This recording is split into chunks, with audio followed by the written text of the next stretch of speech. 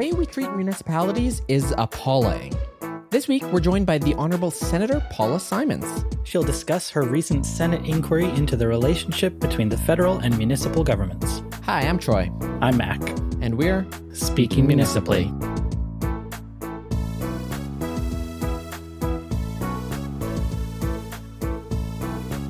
Welcome back to Speaking Municipally, episode 176. And the segment we're about to play was recorded with Senator Paula Simons a couple of weeks ago, and it's now being presented to you through the magic of editing. But Mac, I gotta say, when we had this conversation, I don't think I can think of any other politician that would describe the relationship between the province and municipalities using a slew of classic literature metaphors. It's almost enough to make you want to be a senator if that's what you got to listen to inside the Senate all the time. It was a really fun conversation with Paula. I appreciate the color she brings to it. But of course, the color of this next segment is red. It's the rapid fire segment. While last year, Edmonton had 3 e-scooter providers with up to 4,000 scooters licensed between them, this year the city will be restricting the number of providers allowed to just 2, with a maximum of 1,500 scooters. In order to fairly determine which providers may survive, the city has organized an e-scooter Hunger Games, where scooter providers must ride their scooters legally, that is, on the road on Jasper Avenue, avoiding all sidewalks, and only providers who manage to survive will be permitted to operate, which, unfortunately, means we likely won't see any e-scooters this year. Since 2017, the Edmonton snow clearing budget has dropped 15%, while the number of roads maintained has increased by over 20%. Councillors were perplexed on the right solution, however, with a large tax increase to fund snow clearing, putting a pit in the mayor's stomach. For now, council is going to try to accelerate the city's expansion plans, saying, quote, "The more we sprawl, the more people that are moving to Edmonton, and maybe one of them will know how we can clear snow more effectively for less money." The CBMOH, that is the Chief Bird Medical Officer of Health, has issued a province-wide Aitarehoa Puritat order requiring all birds to stay inside until the avian flu scare passes. Bird feeders are required to be takeout service only to reduce close contacts, and large venues like the zoo have been required to bring their birds in out of sight. The member of the Bird Legislative Assembly for Calgary-Lougheed was skeptical, however, saying that this was, quote, just a flu and we're still on track for, quote, the best bird summer ever. Speaking Municipally is a proud member of the Alberta Podcast Network, locally grown, community supported, and this episode is brought to you by the Well Endowed podcast from the Edmonton Community Foundation. It's hosted by Andrew Paul and Elizabeth Bonkink and produced by Lisa Pruden, and explores the impact of passionate people who are working to make Edmonton a strong, vibrant city to live in. The Edmonton Community Foundation helps people create endowment funds, and the podcast tells the stories of how those endowment funds intersect with community. And Mac, I didn't even read the copy for this ad. Memorized. 176 episodes, but I got it. But I will look at the copy to tell you about episode 121, which looks at a taste of Ramadan, an event that provided food and entertainment to hundreds of Edmontonians earlier this month. You can subscribe at thewellendowedpodcast.com. This week, we are thrilled to be joined by the Honorable Senator Paula Simons. You may know her as a former journalist and post-media columnist here in Edmonton. She was appointed to the Senate on October 3rd, 2018. And now she's come on Speaking Municipally. Welcome to the show, Senator. Thank you very much, Mac. I like it when you say honorable, with that certain je ne sais quoi, a little soupçon of irony. Yes, the Honorable Paula Simons. Here I am. So fancy. It's so fun to call you Senator. I know you, of course, as Paula, but now I get to call you Senator, so I'm going to lean into that a little bit. I know. My daughter, she was always very awkward when she was like too old to call me Mummy, and she never really settled on Mum, and now she just calls me Senator. And you love it, right? That's the way usually when she's most annoyed at me, Senator. Why did you tweet that? All right. Well, you made an inquiry at the Senate in December, and that's what we're mainly here to talk to you about tonight. And I just want to say, first of all, that this is such a delightfully nerdy topic for people who are into municipal politics like us. I love that. And also that I listened to your speech, Senator, and, you know, I'm not just trying to butter you up here, but it reminded me, honestly, of how much I miss your columns in Edmonton. You're so good at making an argument. You are missed, but it's Canada's gain. So tell us about this inquiry that you made in December called Challenges and Opportunities of Canadian Municipalities. All right. So when you launch an inquiry in the Senate, it sounds a little bit grander than it is. This is not like a royal commission. A Senate inquiry is something that senators can do when they have an issue that they want to discuss and debate and bring attention to.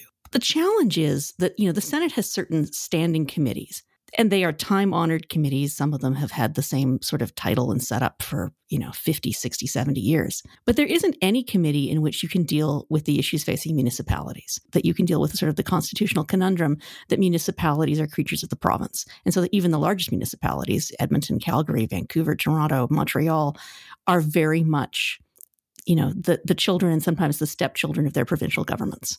It was really my colleague Ratna Ahmedvar, who's a remarkable senator from Toronto, who put me up to this. And she said, you should launch an inquiry into municipal issues. I thought, yes, that is what I will do. So I launched my inquiry by making my speech. What is supposed to happen is that then there will be subsequent speeches from senators. So now I have been jollying other senators into speaking. I was really happy just the other day. My colleague Eric Forêt, who's the former mayor of Rimouski and who was very involved in the Quebec equivalent of what we used to call the AUMA, made a fantastic speech, primarily in French, speaking about, some of these very same issues. And from a Quebec perspective, I have pointed out to Senator Ahmedvar, to Ratna, that since this was her, since she was my muse, she should go next. And she's hoping to speak to this next week.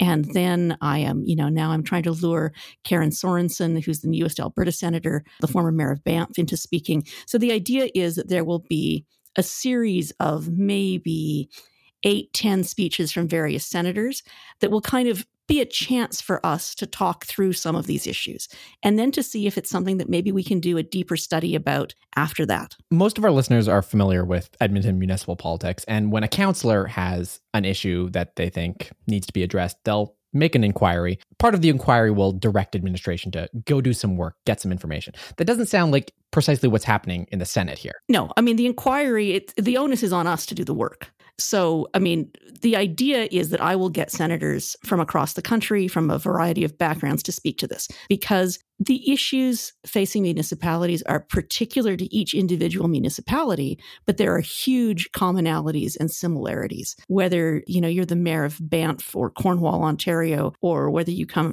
from the Miramichi or from Vancouver, every municipality, large and small, faces the same quandary. They don't have the taxing powers that they need to have. They are very much beholden and need to come cap in hand to the province. And they have this funny relationship with the federal government in which there is often federal funding, a pot of money here, a program there, but it's a little bit like, Romeo is in the garden and Juliet is on the balcony, and the federal government is trying to get money to the municipalities, but there's always that provincial government, running interference in the middle. It's an exciting opportunity. So much of the time in this country, we are pointing out the things that divide us. I think in this case, when we're dealing with what is the role of municipalities in a future 21st century Canada, there is so much we can learn from each other. And the challenges of municipalities have such parallels from city to city and town to town.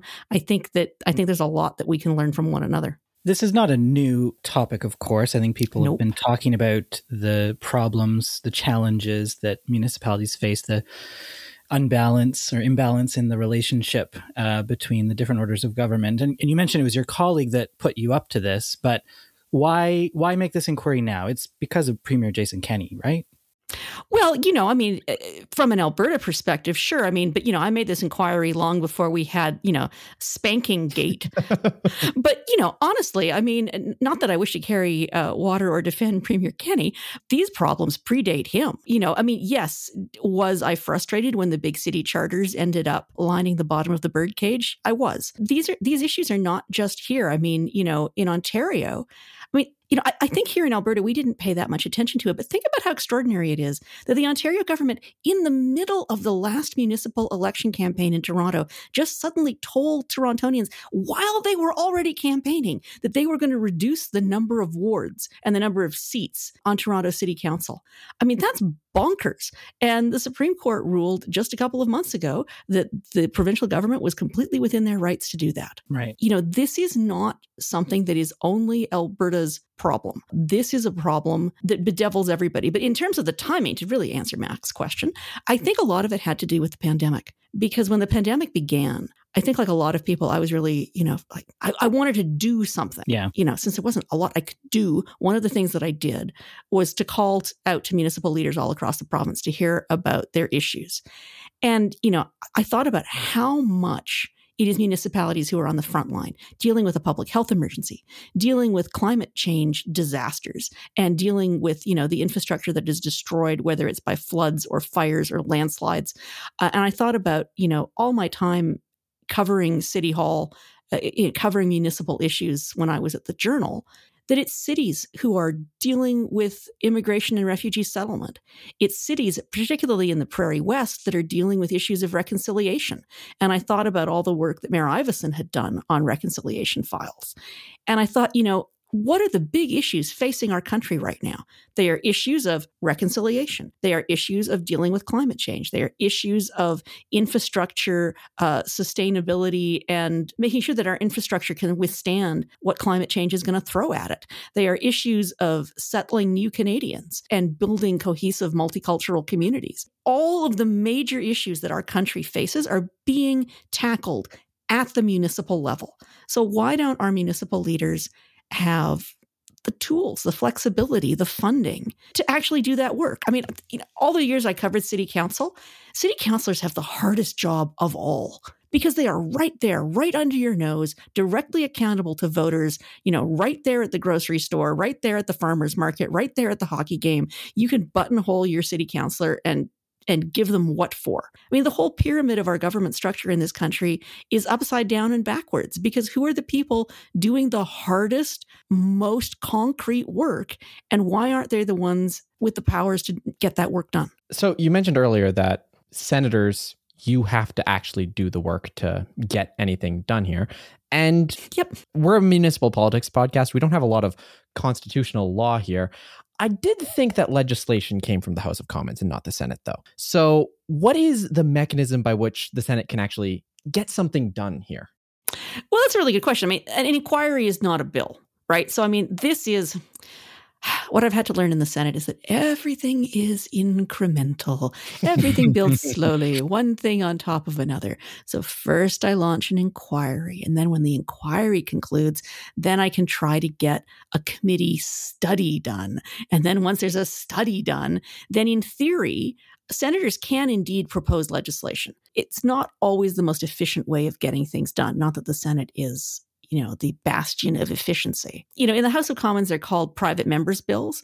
In the Senate, we call them Senate public bills. So a senator can draft a piece of legislation and it can be debated in the Senate, go to committee, be voted on by the Senate. And if it's successful, then it's sent to the House of Commons for them to begin the process over there. It's arduous because there are a lot of limitations. A senator can't draft a bill that imposes a financial obligation on the Crown.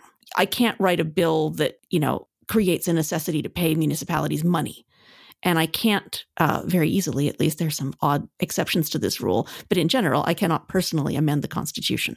So I'm not sure, that there is a piece of legislation that I could draft that would solve these problems. But I think what I can do is do my own small part to put these issues on the public agenda. Getting it on the agenda seems to be the way to get something to happen here. You mentioned in your remarks that wholesale constitutional reform is probably a political non-starter, and your colleague who also spoke to this, Senator Faure, agreed. Both of you mentioned incremental things and how we might build on some of the successes that we've had. And Senator Faure mentioned a couple of things, the gas tax fund, which is now the Canada Community Building Fund, but also this tripartite agreement with Toronto, an MOU related to immigration and settlement. And most recently here in Edmonton, Council has been discussing an exemption to the Controlled Substances Act for decriminalization, which also seems like something that might be happening between municipalities and the federal government. If you can raise the awareness and get this agenda front and center, what are some other wins that you could see between, the federal government and municipalities? Well, I think one place that's maybe easier for the feds to step in because it's more in federal jurisdiction is with Indigenous First Nations relations. So, already, say with the Enoch First Nation and the city of Edmonton have done a fair bit of work together, but I could see in a more coherent way for the federal government to step in and support municipalities in, I don't want to keep saying reconciliation because it becomes sort of a jargony word after a bit that's, emptied out of meaning, but, meaningful relations for urban Indigenous communities, but also for the First Nations that surround municipalities, to get people working in concert for the good of everyone. I remember, you guys, again, probably will not remember this, when Enoch wanted to build the River Cree Casino and Resort. There was a lot of pushback from some people in the city of Edmonton. And indeed, Bill Smith, who was the mayor at the time, was really angry about the thought of even letting Enoch have access to EPCOR, water and sewer services. And I remember being out at the reserve with Chief Morin, not this Chief Morin, the then Chief Morin, who said to me, the city doesn't want to help us with this. Well, there's nothing that stops us from building a giant pig farm out here and getting really big fans and blowing the effluent from the pig farms into Lewis Estates. And I thought, well, that's so, and now when you think about what an integral part of Southwest Edmonton that River Cree complex is, and how totally integrated it is with the city, and how many, conferences and weddings and concerts and things happen there. And that didn't used to be the case. There used to be this really sort of sharp line of division that was the Enoch First Nation, that was them, and this was us. Mm-hmm. And I think it's a really good example of how we build walls in our minds. And I think, that is one thing where I think the federal government and municipalities could really work effectively with First Nations to not only make life better for, Indigenous people living in the city, but for those Indigenous communities that often border municipalities, whether that's in, Wood Buffalo or Calgary or where have you. So that's one where the feds have sort of an automatic right of entry, if I can put it that way. But, immigration and refugee settlement is another one. Here in Edmonton, I have a meeting with the folks at Catholic Social Services later this week. They have the contract to do refugee settlement for government refugees. So right now, they're dealing with a huge influx of refugees from Eritrea who are hardly getting any media attention because everybody's distracted with other things. Plus, now they're dealing with incoming refugees from Afghanistan and Ukraine simultaneously. But it's not just Edmonton. You look at a community like Brooks, for example, one of the most multicultural communities in the whole country, because you've got all people coming from every which where to work at the packing plants. And, what support can you give a community like Brooks to deal with the utter demographic shift that the community has undergone in the last 10, 15 years? What can we do to get more immigrants and refugees settled outside the big cities? I mean, it becomes untenable to have people being concentrated in Toronto and Vancouver. I read a piece by Jana Pruden in the Globe and Mail this weekend that, some of these latest arrivals from Ukraine are being settled in Mundare. I know that there's a community now of West African immigrants who are Francophone who have been settled in Beaumont to help rejuvenate the Francophone community in Beaumont. So I think there are natural points of entry for the federal government. All that said, it doesn't really get to the really big financial issues. Well, let's talk about the really big financial issues, because you've mentioned city charters as well, which was an attempt at getting cities what they are owed, because cities are the economic engines of the province. I believe you said in your speech, it's almost 82% of Canadians live in urban areas in Canada. So truly, Canada is one of the most urbanized nations in the world. Cities are our economic engines, and yet we have no legitimate taxation powers. Even our most prominent taxation power, the property tax, a third of that ends up going to the province anyway in the form of the education portion of the property tax. So it's fair to say that, cities do not have the drive to solve these problems economically.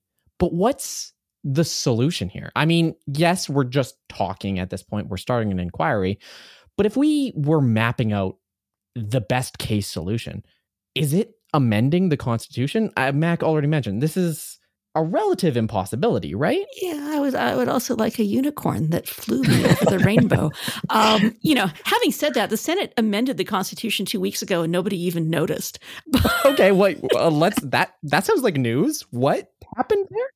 Yeah, well, no, I gave an interview to the CBC and then to Ched and QR77. I'm trying to draw people's attention to this. Now I know I'm taking you down a rabbit hole. This has to do with the Saskatchewan Act and the tax exemption for the CPR mainline, and I'm trying to get some action on that for Alberta as well. So, I mean, it is not impossible to amend the Constitution.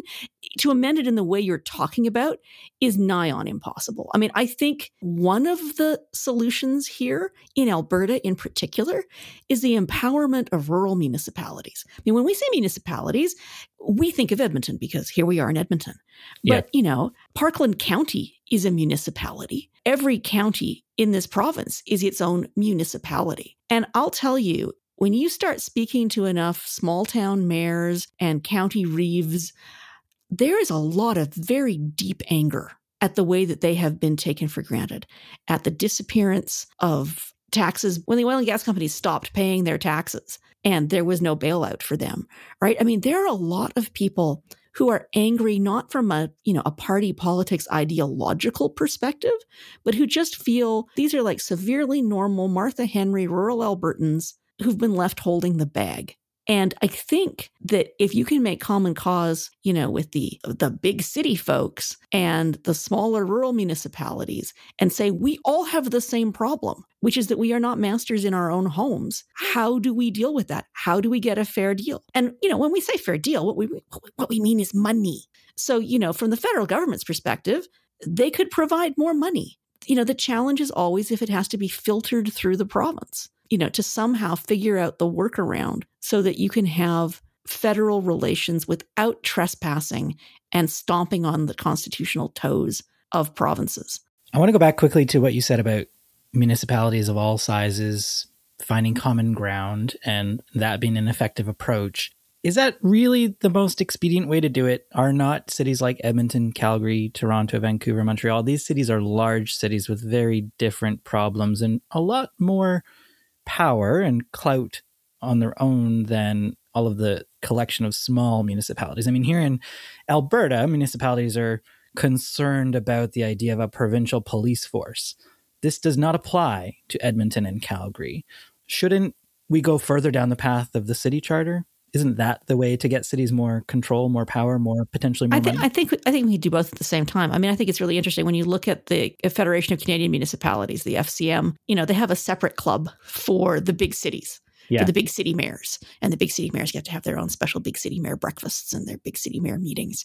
And I think it's obvious that, if you're the mayor of Ottawa, you might have more in common with the mayor of Calgary than you do with the mayor of, Prescott. I'm trying to think what the little towns are around Ottawa.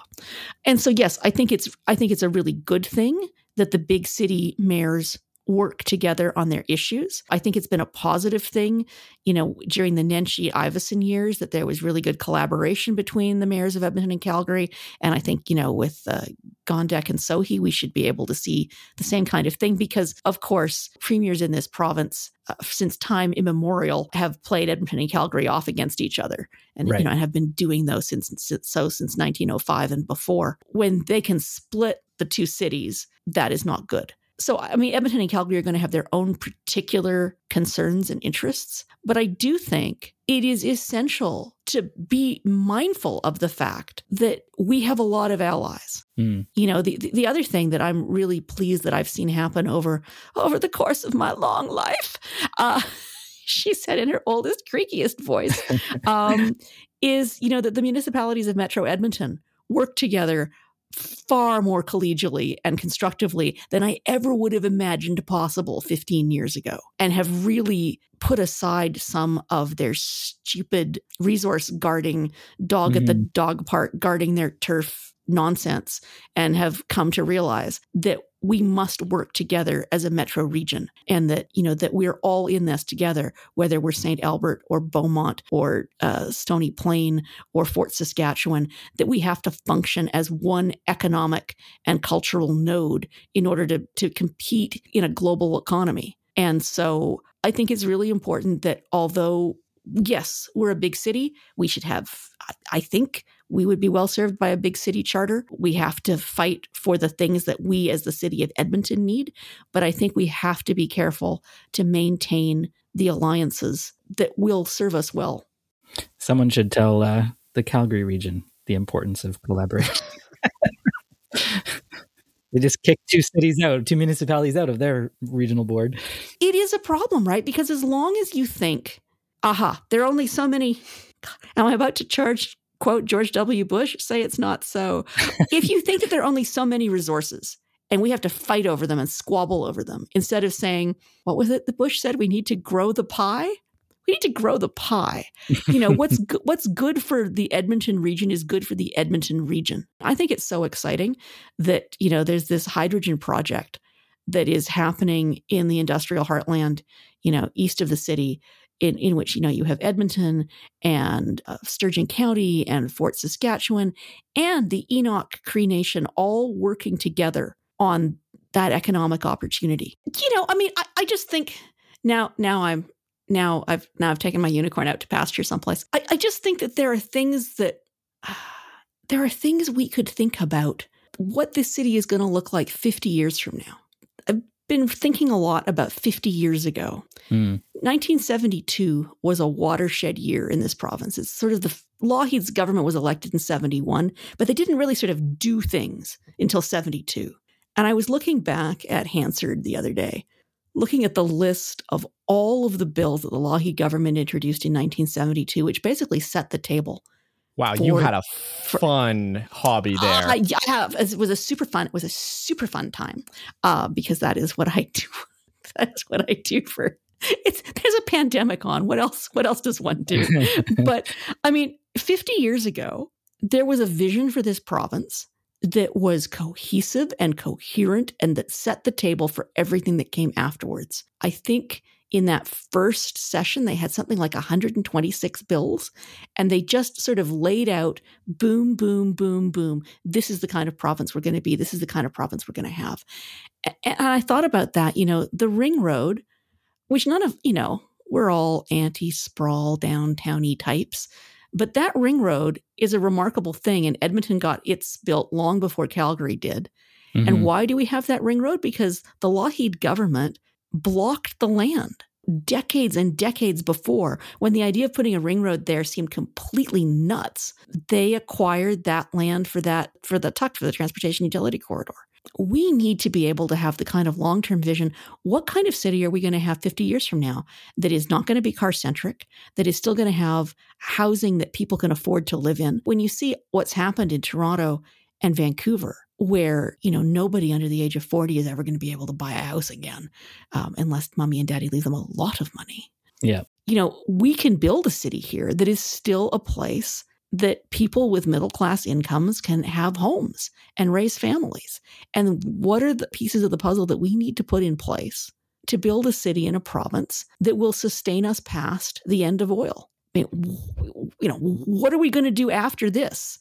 Because the after of this is coming, and we have to be ready for it. That was one of my favorite parts about your speech you made for your inquiry, actually, was that you ended on such a hopeful note, referencing Voltaire and talking about tending our municipalities, because there we plant the seeds of our future, is what you said. Such poetry. It's great. I loved it. Senator, this has been fantastic. Thank you for joining us to talk about this. I can't let you go, though, without asking for your thoughts on taxing Google and Facebook to give the money to Postmedia and Torstar instead of digital independents like Taproot. Well, if we were actually taxing them in like a normal kind of tax regime, you're talking about Bill C-18, yes, which is a mess. It is a mess. I've already come out publicly and say I oppose Bill C-18. It's based on an Australian model, which was set up bluntly to bail out Rupert Murdoch's newspapers in Australia, and it did that very effectively. Is that the model we wish to follow here in Canada? I'm not sure that at this point it makes sense for us to set up a model that privileges legacy media over startups. When I brought that issue up with the Department of Heritage, they said to me, oh no, startups will be eligible to negotiate with Google and Facebook for money too, that they'll be able to form sort of collectives of podcasts and websites. The problem is that, again, we are squabbling over a small sum of money. You guys know, because Mac and I have been having this conversation for the last 15 years. The issue isn't that Google and Facebook are getting rich by publishing links. They got rich because they destroyed the model that was the advertising model that sustained local media monopolies for, 150 years. The model is broken and it's done. Asking Google and Facebook to make whole the news industry, that is a non-starter. It's not going to work. It doesn't, and even when I spoke to Heritage, they acknowledged that there is no logical nexus. A link tax doesn't make any sense. How are we going to have good local news coverage? It's not going to be via the methodology laid out in C-18. And I will be doing my very, very best as an independent senator and a member of the Senate Standing Committee on Transportation and Communications to make the argument that this is a wrong-headed strategy. The late Elaine McCoy had a wonderful phrase she used to use. She said, "This is shooting at the wrong duck." I don't know. I mean, I think we're shooting at the wrong golden goose. Indeed. Well, I look forward to you killing this in the Senate, since you have the power to do that, right?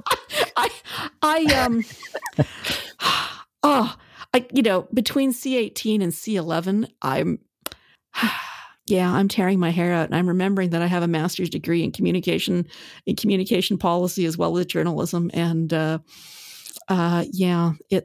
it's interesting times. Sometimes it's easier to talk about trains. Yes, indeed. So I want to use my final question for something considerably more inane than Max. Okay.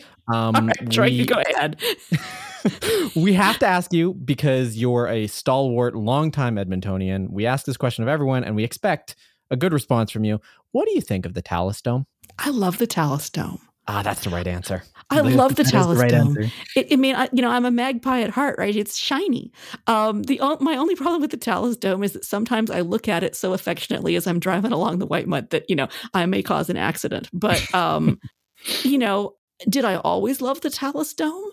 I didn't always love the Talus Dome, and it used to strike me as ridiculous that it was kind of there and not a place more people could see it. And then I realized, no, thousands of people see it every day. I like the Talus Dome. I like the Willow in Borden Park. There are certain things I like and other ones not so much. I do not miss the baseball bat. Where is the baseball bat still up? I think the baseball bat is still up, but it doesn't spin anymore. It doesn't spin anymore. Yep. And those bloody panpipes that never worked. But I do love the Talus Dome. As all good Edmontonians do. I think that's a good place to end on, but we like to give our guests a last chance for plugs. Is there anything coming up, or is there anything that we missed that you think our listeners should know about? Here's your section of the floor to stand up and do a speech. All right. Well, I have my own podcast, of course, which is Alberta Unbound. We just dropped for April a 3-part series about the 40th anniversary of the Constitution and the 50th anniversary of Alberta's Bill of Rights. This is part of the reason I was looking up Lougheed stuff from 1972. And so it's a 3-part chopping up of the Leach Lecture, which I gave to the U of A and U of C law schools, that looks at Alberta's role in the evolution of the Charter of Rights and the Constitution. Everybody should listen to my podcast. The month before that was Beverly McLaughlin, and the month before that was Cadence Weapon. So, we try to mix it up a bit and talk about what makes Alberta and Edmonton such awesome places. Fantastic. We'll include the link in the show notes, and I'm sure you can find that wherever you get your podcasts. Yeah. I mean, Taproot has been very good about talking about my podcast from time to time. Thank you, Karen. She will listen to this at exactly 12:35 when she gets to this section, and she'll be very happy to hear that. Indeed. Thank you, Karen. I'm already missing Karen and Elizabeth's podcast. I loved That's a Thing so much. And I think that they need to do a special version for seniors to explain to seniors how the internets work and what you should and should not listen to. Because I think, Elizabeth's focus was about, media literacy for preteens and their parents. I think somebody needs to do media literacy for the grandparents. Unfortunately, that podcast is not this podcast. This has been your municipal politics. Thank you so much, Paula. I know I speak for all of our listeners when I said it's a joy to have you on, and we miss you. Come back anytime and be a columnist in Edmonton again. Well, years and years and years ago, I know Mac wrote a piece in which he said, why does Paula even bother to write for the Edmonton Herald? She could just go to city council and write about it for free. So be careful. Be careful what you wish for. I think he ended up doing that himself. Yes, I had to take over. You left me high and dry here. Yeah. This episode is brought to you by the Northwest Fest International Documentary Festival, running in cinema from May 6th to the 14th and online from May 5th to the 15th. Northwest Fest is thrilled to finally be able to bring the festival back to Metro Cinema this year with an outstanding lineup of some of the year's best docs and a few fun surprises. This year's festival is a hybrid affair with over 20 films screening at Metro Cinema, including the acclaimed Nick Cave music doc, This Much I Know to Be True, along with dozens of feature and short films screening online. Award-winning filmmaker Alexandre O. Felipe will also be in town to present his filmmaking masterclass. This event will be open to the public and is an absolute must for anyone who's ever dreamed of making their own film. You can check out the full Northwest Fest film lineup and purchase an all-access pass or single tickets at northwestfest.ca. Until next week, I'm Troy. I'm Mac. And I'm the Honorable Paula. And we're Speaking municipally.